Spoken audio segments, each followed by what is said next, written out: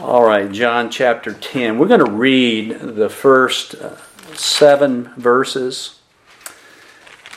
And the subject this morning is, how would we know genuine sheep? And how would we know a genuine under-shepherd? We live in a world of false teachers, don't we? How would we know what is genuine from what is false? So let's begin reading John chapter 10, beginning in verse 1. Verily, verily, I say unto you, the you there, if you don't have that in your Bibles, is the Pharisees that are mentioned in verse 40 of the previous chapter. So he's addressing the false teachers. Verily, verily, I say unto you, he that entereth not by the door into the sheepfold, but climbs up some other way, the same, or that man, is a thief and a robber. But he that enters in by the door is a shepherd of the sheep. To him the porter opens, and the sheep hear his voice, and he calls his own sheep by name and leads them out. And when he puts forth his own sheep, he goes before them, and the sheep follow him, for they know his voice. And a stranger will they not follow, but will flee from him, for they know not the voice of strangers. This parable spoke Jesus unto them, but they understood not what things they were which he spoke unto them. Then said Jesus unto them again, Verily, verily, I say unto you, I am the door of the sheep. All that ever came before me are thieves and robbers, but the sheep did not hear them. We have come out of a chapter in John chapter 9 where our Lord has given spiritual illumination and physical illumination to a blind man. And that blind man has come to realize that Jesus Christ is the Son of God. He is the Son of God made flesh in the man Jesus Christ. And he acknowledges that, and our Lord speaks to him. And in chapter 9, in verse 38, he falls down and he worships him, and the Lord accepts the worship. Angels will never accept the worship. God-called men and believers will never accept the worship. But he accepts the worship. And in the midst of all that, not only do we have physical and spiritual sight being given to a blind man, but we have spiritual sight being taken away from the religious leaders of the day. They were blind, and they were getting more blind. And of course, as we go through the chapter, we see that blinding. And the Pharisees, who were blind, actually cast this blind man out of their system of religion. They cast him out of Judaism. They excommunicate him, if we want to call it that. But the Lord, who is the capital S shepherd of the sheep, he takes that man into his fold.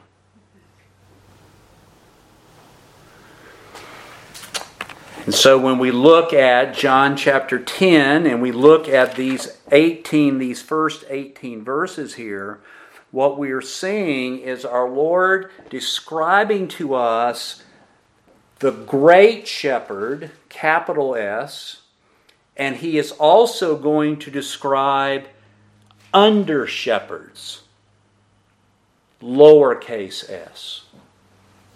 And so when we look at these first 6 verses here, those verses are a parable unto themselves. They are being given to the Pharisees and to those who are hearing what Jesus has to say. And then in verses 7 through 18, he's not explaining the parable that he's given. He's actually moved on to something else, and he's going to describe three aspects of shepherding. One, he's going to talk about the door or the gate. And he's going to say, of course, verse 9, I am the what? I am the door. I am the gate. Then in verses 11 through 18, he's going to talk about what he does as the great shepherd of the sheep. He is the great shepherd. He is the good shepherd. Verse 11, I am the good shepherd, and the good shepherd gives his life for the sheep. Verse 14, I am the good shepherd, and I know my sheep, and am known of mine. He's going to talk about his own capital S being the shepherd and what a true capital S shepherd does.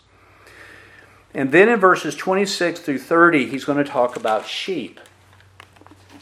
All three of those are aspects of shepherding. And it is those aspects that we want to look at here this morning. There are men, just as in Jesus' day, who claim to be representatives of the Lord to his professing people. And there are men who claim to be representing the Lord, who are the God-chosen shepherds, under-shepherds, of which God has sent to his professing people. The false shepherds he calls thieves and robbers. And of course, when we're talking about a thief, what we're talking about is someone who comes and steals from you, right? But they do it by stealth or by deception. In other words, when you think about a thief, you don't think about somebody who knocks on your door. Hello, who are you? I'm a thief. May I come in and take your stuff? What you think about is someone breaking into your house in the middle of the night, right? He's coming there by deception to rob from you. That's a thief. Judas was called a thief. He pretended to be a believer, didn't he? But all the while, he's going to the Pharisees and he's plotting on how to betray Jesus. Do you recall when he did that? At night. In the night. And those Pharisees were entirely approving of this because they themselves were thieves. But there were also robbers. And folks, when you think about a robber, you think about somebody who takes what you have by force. Right? If Judas was a thief, and he was, Barabbas was a robber. Barabbas was the one of whom they said, give us this man. Crucify Jesus, but give us this man.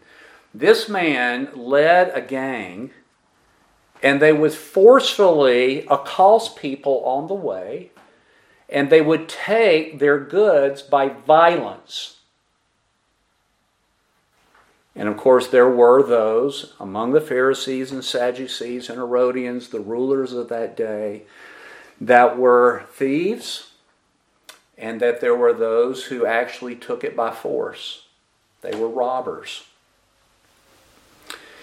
And usually what you find eventually is that the thieves and the robbers find each other. And they join in on a common cause. And that's exactly what you had in that day. And folks, I want to say this very plainly, what you already know. Jesus is not a thief. What we know about him is all written down. It's public. It's verifiable. It has centuries upon centuries of confirmation and study. And he's not a robber. He doesn't come to us and rob what we have by violence. Both of those attributes, violence and deceit, are not characteristics of God.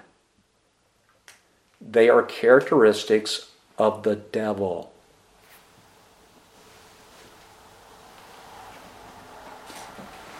And so in John chapter 10, when our Lord himself turns and he speaks to these men, I say unto you, chapter 10, verse 1, he's talking to the Pharisees, the Sadducees, the Herodians, those who were leaders, rulers, of which the Old Testament called them shepherds. He speaks to them and he says, if you don't enter in by the door, you climb up some other way, that person who does that is a thief and a robber. So I have the message this morning divided up into two sections. One, the characteristics of a true under-shepherd. And secondly, the characteristics of a true sheep. Number one, what are the characteristics of a true under-shepherd? First of all, a true under-shepherd enters the door by Christ. And you'll see that, look in chapter 10 and verse 2.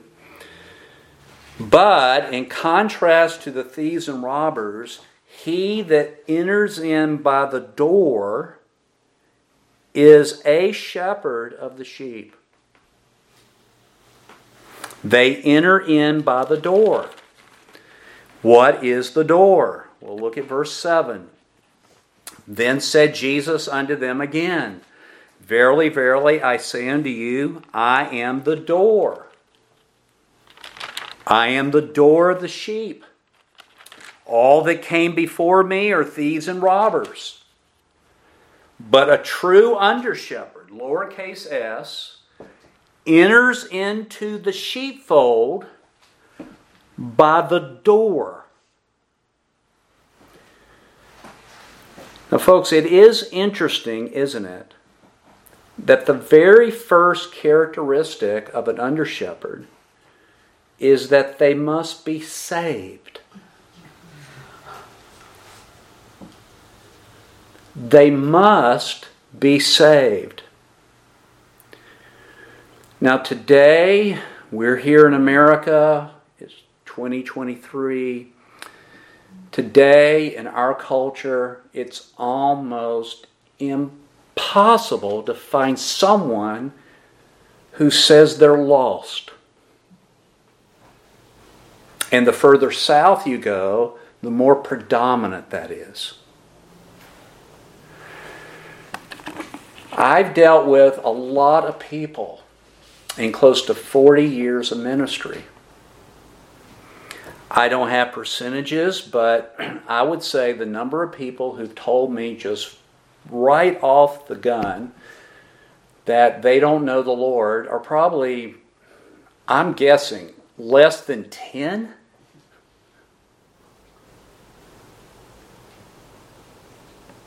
But Jesus gives to us the very first characteristic is that they must be saved. And folks, he's not just talking about people in general when he says that. He's talking about the leaders, the pastors, the evangelist. And then we could go on to the so-called apostles and the so-called prophets, which we don't have today. But there are people out there who are claiming that label.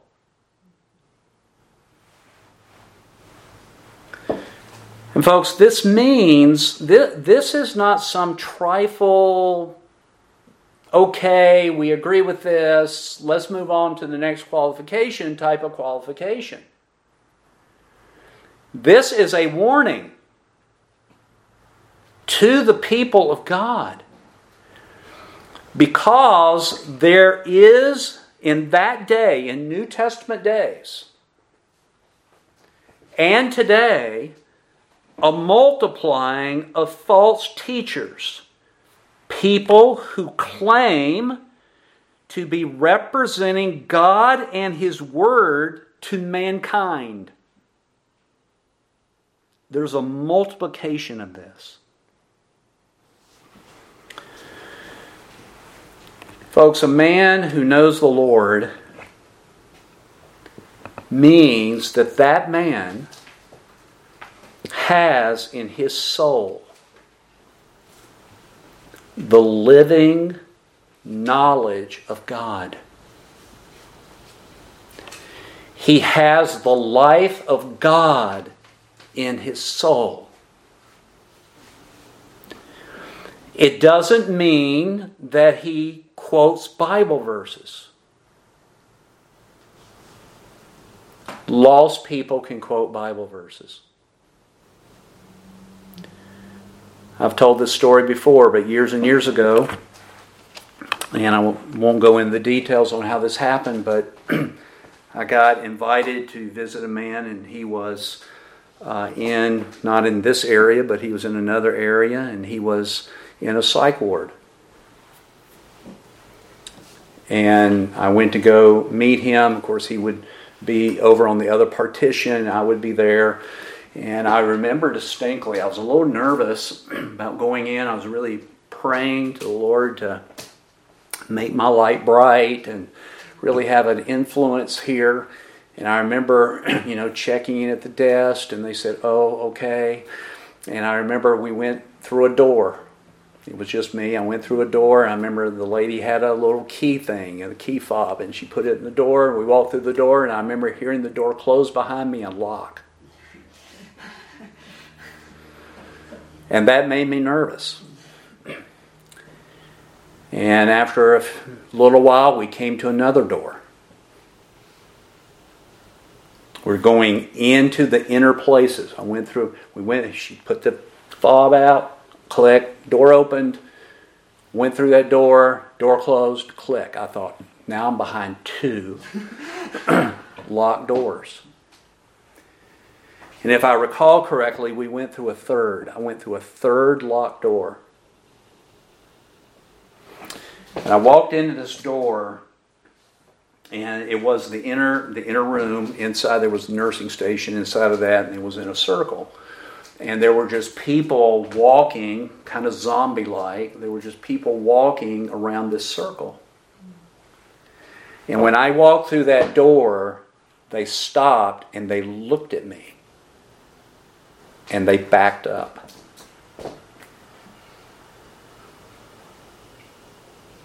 And I knew that the Lord was with me. But here's the thing.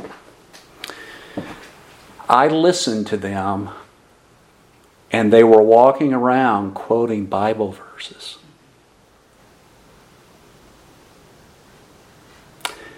The man that I went to go see, and I'm not exaggerating, could quote more Bible verses than I could. And the man, by Scripture, was as lost as could be. Just because you can quote Bible verses does not mean that you have the life of God in your soul. Just because an under-shepherd can preach motivating messages does not mean that that man is of the Lord. The Bible speaks of itching ears. False teachers know how to scratch your ear. It doesn't mean that that person, quote, knows their Bible so well that they've discovered the hidden key to the Christian life and everything's just going to, be above the clouds of sin after that. No such thing. A person can pray and be lost. Am I right or wrong? What you want to see in that man is the life of God, the living knowledge of God, the living knowledge of God in that man's soul. And folks, one of the ways that you know that is by listening to the voice. You'll notice in verse 3, to him the porter opens and the sheep hear his voice. That is a shepherd, under shepherd, who enters in by the door. They hear his voice. And if you look at verse 4, the sheep follow him, for they know his voice. Verse 5, they don't know the voice of strangers. Well, what voice are they hearing? Look down at verse 16. Other sheep I have, which are not of this fold, them also I must bring, and they shall hear whose voice? My voice. So, in other words, folks, what you're hearing through this under shepherd is the accurate reflection of the voice of the good shepherd.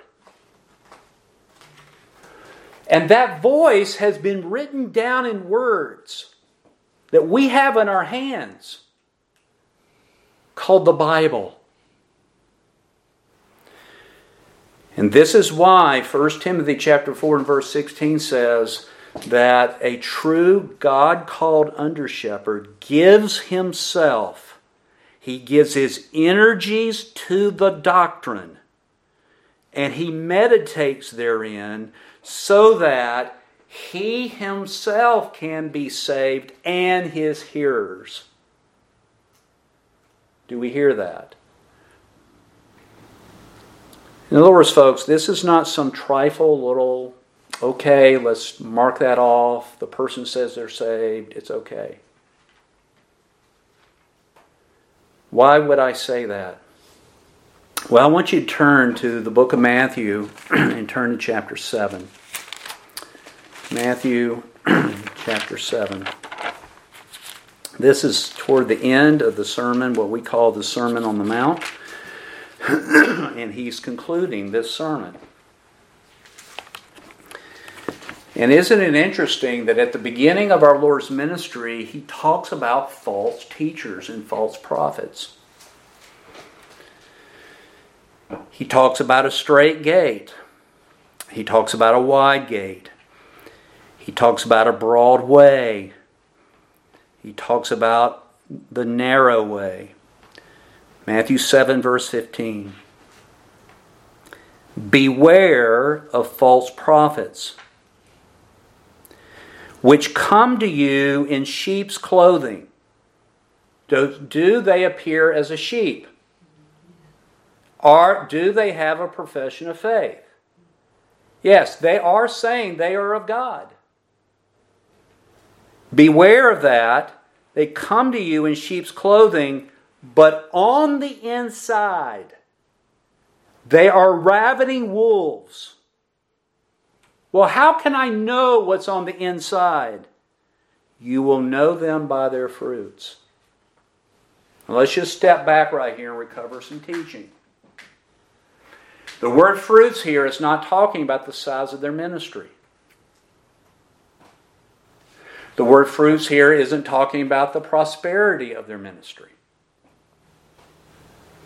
We saw several months ago that the overwhelming number of times where fruit is referred to in our New Testament, it is referring to the fruit of the Spirit. Are they exhibiting supernatural fruit? In other words, is the Word of God dwelling richly in them, saving them, maturing them, and then you can see it. It comes out in their lives, in their preaching, in their interaction. Do they have love, joy, peace, goodness? How do they respond in affliction? Are they, John chapter 10, just going to be a hireling and flee away? Or do they care for the sheep? You will know them by their fruits, because if they're a thorn bush, you know what a thorn bush is, right? You stick your hand in, yeah. If they're a thorn bush, they're going to bear what? Thorns. And folks, you making them an under-shepherd or you attending their ministry isn't going to change the fact that if they're a thorn bush, they're not going to turn into a grapevine. You marry a lost person, you're not going to turn them into a grapevine.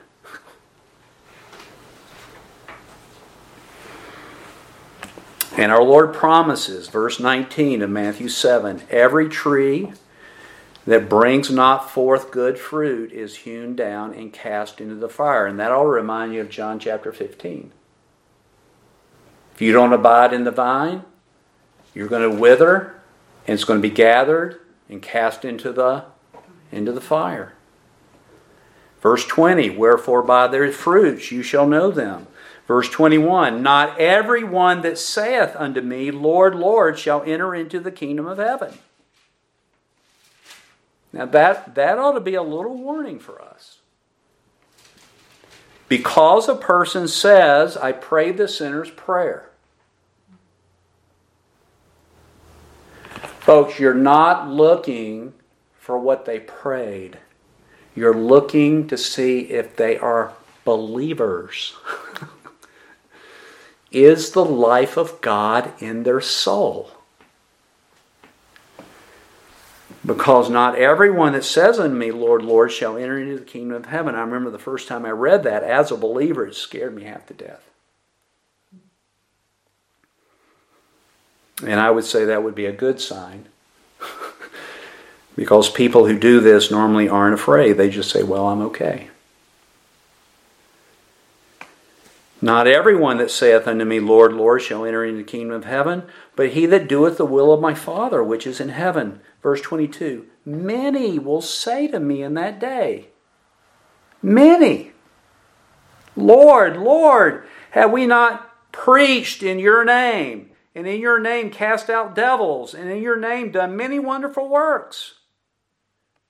Folks, they're not talking about what God has done in their life. They're talking about what they've done for God in their life. And our Lord will turn to them. Verse 23, then I will profess unto them, I never knew you. Depart from me, you that work iniquity. In other words, they live lawlessly, even though they, quote, were doing good works for God. And folks, the Pharisees were lawless, were they not? Did they claim to follow the law? Yes. Did they preach the law? Yes. But they were lawless. They were like whitewashed sepulchres, whose appearance was beautiful. But inwardly they were dead.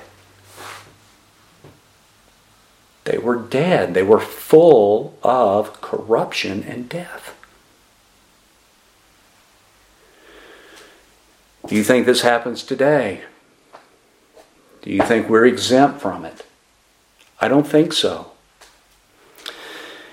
In 2 Corinthians chapter 11, let's turn there for one other reference. 2 Corinthians chapter 11. Now we're deep into the New Testament times. Our Lord is now in heaven. Churches have gone out. The gospel has reached the Gentiles. 2 Corinthians chapter 11, we have a church here that is under siege. And it's under siege from men who claim to be believers, but they were against the apostle and they were against his instruction. And they were attempting to discredit him because his appearance wasn't good. His preaching was ridiculous. And Paul turns and he tells these people, now I just want to let you know, it's not my appearance that matters. It's not really my preaching, whether you think it's good or not. What matters is the content of what I'm teaching you and the fact I live it. I am what I preach. But it is easy for us to get our eyes on appearance. And in 2 Corinthians chapter 11 and verse 12, Paul, after affirming his love for this church, he says,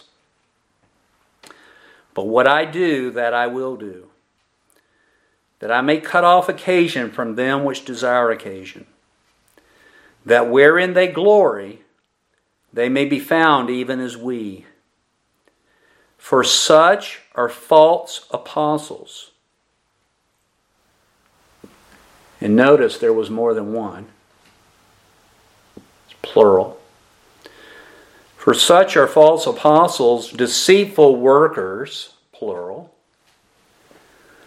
"transforming themselves into the apostles of who? Of Christ." In other words, by appearance, by credentials, by nothing wrong with college degrees and seminary degrees, but by college degrees and seminary degrees and by people giving their testimony on how great they were, by all appearances, they look like apostles of Christ. And Paul says, verse 14, don't marvel at this, because they are nothing more than nothing less of a reflection of Satan himself. Because Satan does this, verse 14. "And no marvel, for Satan himself is transformed into an angel of light. Therefore, since Satan himself is transformed into an angel of light, therefore it's no great thing if his ministers." Everybody see that? Folks, are there God-called ministers? Yes. There are Satan-called ministers. They're in the ministry because they have a feeling to be in the ministry. They're in the ministry because they had a dream to be in the ministry. They're in the ministry because they think they're good, helpful, trying to help people, being in the ministry.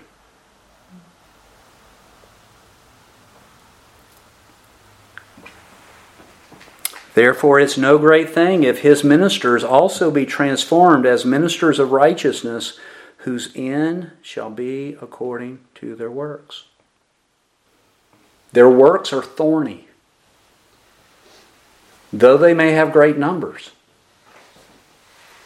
If I can be so bold, Joel Osteen is not a God-called minister.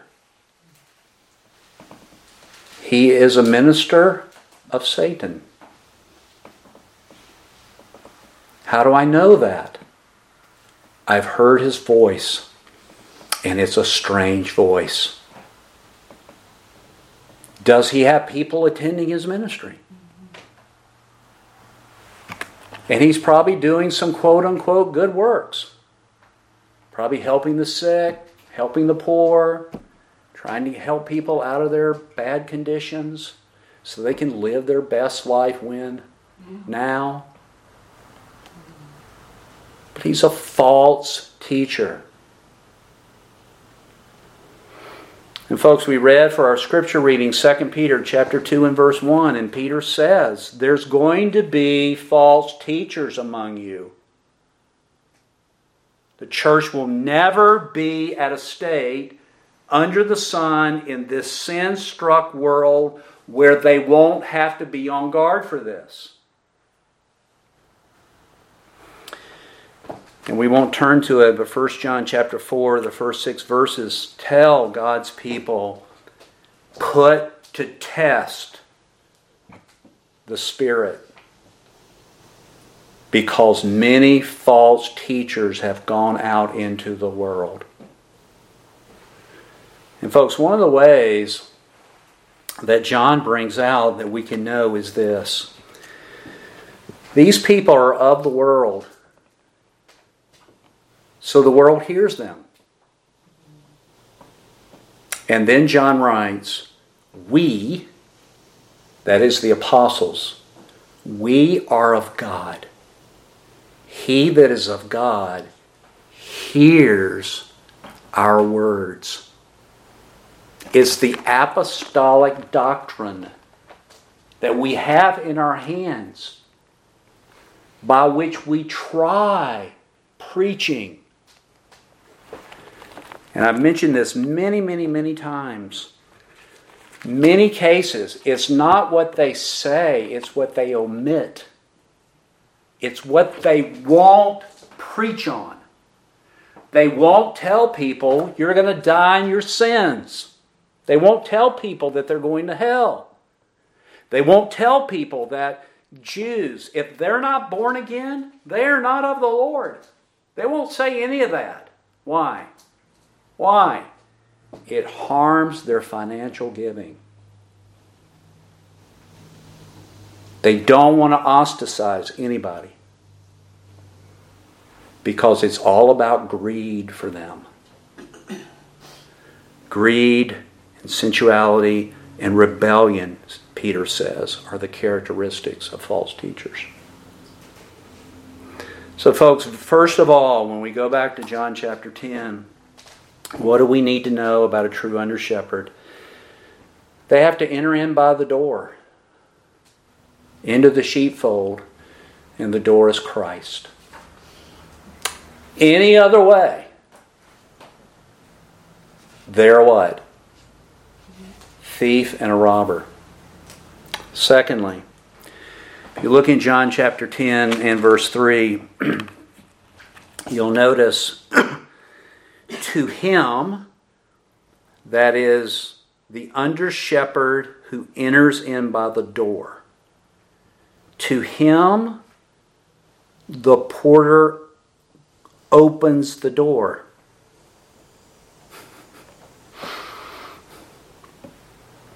And the sheep hear his voice, and he calls his own sheep by name and leads them out. J.C. Ryle, who I quoted a couple of weeks ago, wrote about verse 3. I love this little brief sentence. It says, Christ is my door. Through Christ, I win your heart. So he's talking about the congregation. He's talking about believers, right? Christ is my door. Through that door, does the porter open the door? The porter opens the door into the sheepfold. Through the door, I win your heart. Through Christ, I win your heart. And folks, that is true, so true. A true under-shepherd has access into the very wisdom and riches of God. He can take the Scripture accurately, contextually, grammatically, historically. He can understand those words by the illumination of the Holy Spirit, and he can take those riches and unfold them to the people of God. That's the voice he's giving to them. And folks, not only does he have access to this wonderful treasure, the Lord gives that man, that under-shepherd, access into the very heart of the people that are hearing him. It's one of the benefits of a long-term pastorate, is that the people have come to understand that that pastor is giving to them the words of God. And they open their heart to it. Why? They know his voice. They know his voice. I brought a book here this morning written by John Bunyan. I recommended this to you before. If you haven't read it, you need to read it. If for nothing else, it is the classic Christian book. And in this book, many of you are aware that Christian comes out of the city of destruction. He's saved. He enters in by the door. Okay. And his burden falls off. His burden of sin falls off when he views the one hanging at Calvary. And it rolls down the hill to be seen no more. Right after that, the path takes him to a house. It is the house of a man whose name is Interpreter. We would know that man as the Holy Spirit. And he enters into that house and he gives his credentials. He says to him, I am a man that has come from the city of destruction, and I'm going to Mount Zion. And I was told by the man that stands at the gate that you, the interpreter, would show me excellent things that would be a help on my journey. Interpreter turns to Christian. He says, come in, and I will show you what will be profitable to you. So he tells Christian, light a candle, and said, follow me. He takes Christian into a private room, and there was a man there at the door, and Interpreter tells the man to open the door. And they enter into that room, and John Bunyan describes what Christian saw. I saw a picture of a very gray person hanged up against the wall. And this was the fashion of it. He had his eyes lifted up to heaven, the best of books in his hand. The law of truth was written upon his lips. The world was behind his back. It stood as if it pleaded with men, and a crown of gold did hang over its head. So you got that picture in your mind? And Christian turns to the interpreter and says, what does this mean? An interpreter says this: the man whose picture this is one of 1,000.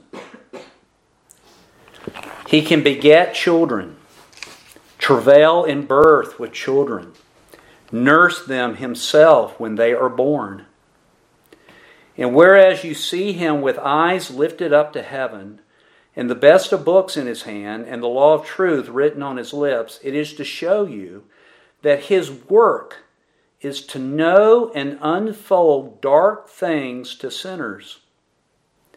Even as also you see him stand as if he pleaded with men, and whereas you see the world is cast behind him, and that a crown hangs over his head, this is to show you that he is slighting and despising the things that are present for the love that he has for his master's servant.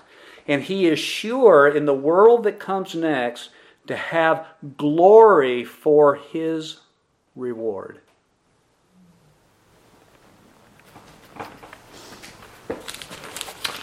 That's a true under-shepherd. Now you read something like that and you say, Lord, help. But it is true. It's his work to be in the Scriptures, to unfold things to sinful people and to the people of God. It is to be found in stewards, that a man be found faithful with his stewardship. Folks, that's what it means when it says that the porter opens the door into the sheepfold. And what does he do? He calls and leads God's people.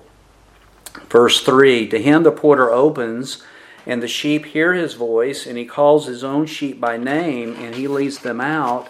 And when he puts forth his own sheep, he goes before them, and the sheep follow him, for they know his voice, and a stranger they will not follow, but will flee from him, for they know not the voice of strangers. And I mentioned this before. He's not giving his own opinions. He's seeking to reflect the voice of the Good Shepherd to the sheep.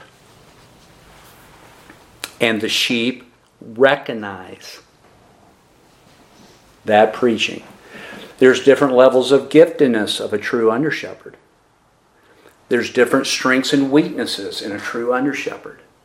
But the common thing is, both of those men are striving with all their might to give themselves to the doctrine, to meditate therein, so that his growth will be evident to those who are hearing him, and that they may grow up in all things in Christ. That's a true under-shepherd. And folks, the only way that you're going to be able to determine whether a man is a true under-shepherd or not is if you know the voice of the great shepherd. You got to know the Bible. You got to know your word. It can't be your feelings or how you feel or whatever. It can't be your intuition. It has to be the Scripture. Now that's the characteristics of a true under-shepherd. What are some of the characteristics of a sheep? I have two. Number one, true sheep need a shepherd. Folks, if sheep didn't need a shepherd, then there would be no reason for the Lord to open the door into the sheepfold and give them under-shepherds. There would be no reason for the shepherd in heaven to give gifts unto men. Evangelist, missionary, pastor, teacher.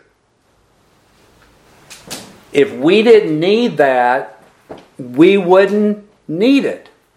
But we do need it. And we live in a nation, and we struggle with this ourselves. We live in a nation that is so individualistic. It's about me, myself, and I. Or it's me, myself, and I, and my family. That we hardly ever think, yes, it's me that needs an under-shepherd. I had a man tell me one time, he said, I can read the same books you read. I can read the same commentaries you read. I can get the same degree that you read. I can do all that.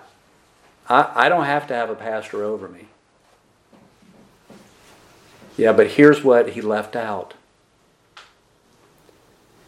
The illumination and giftedness of the Holy Spirit do that function. One of the things about an under-shepherd isn't that he's just spewing out facts. He has learned how to use the facts, the truth, to be a help to God's people. And sometimes, and you know this, sometimes you can tell someone, here's the reason, here's the verses, and they hear you and they walk off. And then you can have someone gifted, some man in the ministry come by, say the exact same things, and what happens? The person is, I got it. I've never heard that before. That's happened in preaching. I've actually been preaching a series, brought in an evangelist or something. They come in and say the exact same thing, and people are like, I've never heard that. I was like, well, what happened? Seed was sown. Seed was watered. And in the presence of 2 or 3 witnesses, let every word be what? Be established. True sheep need a shepherd. And folks, to pick a shepherd isn't to do what Samuel thought to do.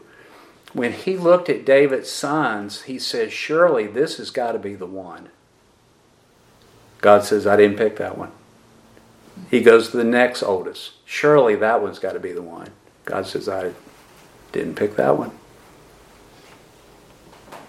He goes through all the sons of Jesse. And God says, I didn't pick that one. And Samuel's like, hey, Jesse, do you have any other sons? And he's, oh, yes. I got this teenager up there keeping sheep. Samuel says, well, bring him here. And you know what God tells Samuel, don't he? He says, I don't judge by outward appearance. That's how they picked Saul. He was the tallest, most muscular. He was the guy. He says, I don't choose by outward appearance. I make my choice by looking at their heart. What was so special about David's heart? Well, he was a sinful human being like we are, yes. But what was in his heart? He was a man after whose heart? God's heart. And that's what you want. They won't be perfect. They may not be good looking. They may not be social media attractive. But you want their heart to be panting after the Lord. And then secondly, genuine sheep have a hearing ear and a following foot. You'll notice that it says in verse 3, the sheep hear his voice. Verse 4, the sheep follow him, for they know his voice. They know the good shepherd through the words of the under shepherd.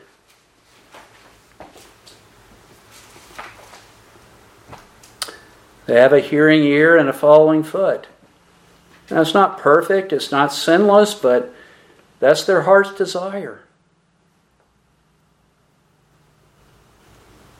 You have a person and they will not hear. They will not follow.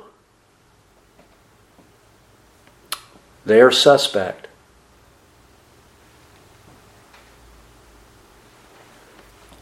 Folks, the Word of God gives to us the characteristics of a true under shepherd and a true sheep.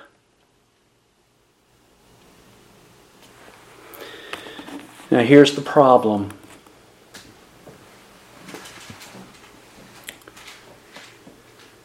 Satan is deceitful. He is more deceitful than you are wise.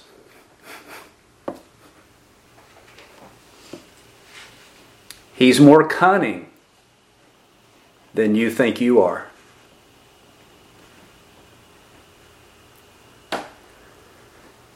And the Bible gives to us 3 things that these false teachers do, and I'm just going to give you the reference and then I'll tell you what they are. We won't turn to them for lack of time. Peter says in 2 Peter chapter 2, verses 3 and 18, that these false teachers fabricate words and appeal to your vanity. They fabricate words and appeal to your vanity. And we all have something in us that loves vanity, don't we? They used to call the little mirrors that ladies would go and put on the makeup, they would call them vanities. We don't do that anymore. But there's a lesson in that, isn't it? They have fabricated words. In Jude, verses 16 and 17, they have words that appeal to men's ego. So do you hear what they're appealing to? They're appealing to that sinful nature that's in all of people, every person on earth. And in Romans chapter 16 and verse 18, it says, they give good words and fair speeches. So can they preach? And folks, here's the thing. Here's what they do. They use Bible words, but not Bible meanings. Like you may hear them say, well, I believe that Jesus Christ is the Son of God, but they don't define Son of God as deity. They define Son of God like Adam was a Son of God. But if you just heard that, if you just heard someone say, I believe Jesus Christ is the Son of God, you would say what?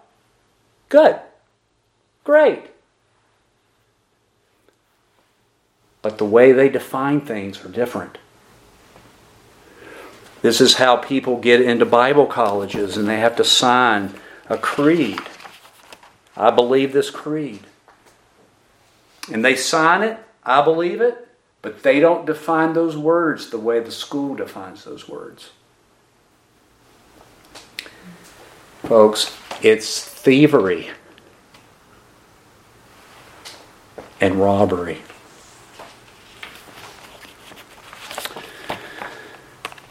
When Christian heard interpreter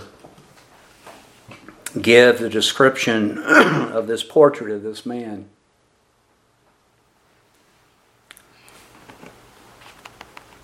interpreter turned to Christian, and this is what he said to Christian, and I'm saying it to you. Interpreter said, I have showed you this picture first, because the man whose picture this is the only man whom the Lord of the place where you are going has authorized to be your guide. In all the difficult places that you may meet in the way, therefore give good heed to what I have showed you, and bear well in your mind what you have seen, lest in your journey you will meet some that pretend to lead you right, but their way goes down to death. I've showed you this picture first, so that you may know whom the Lord of the place where you are going has authorized to be your guide. Let's pray.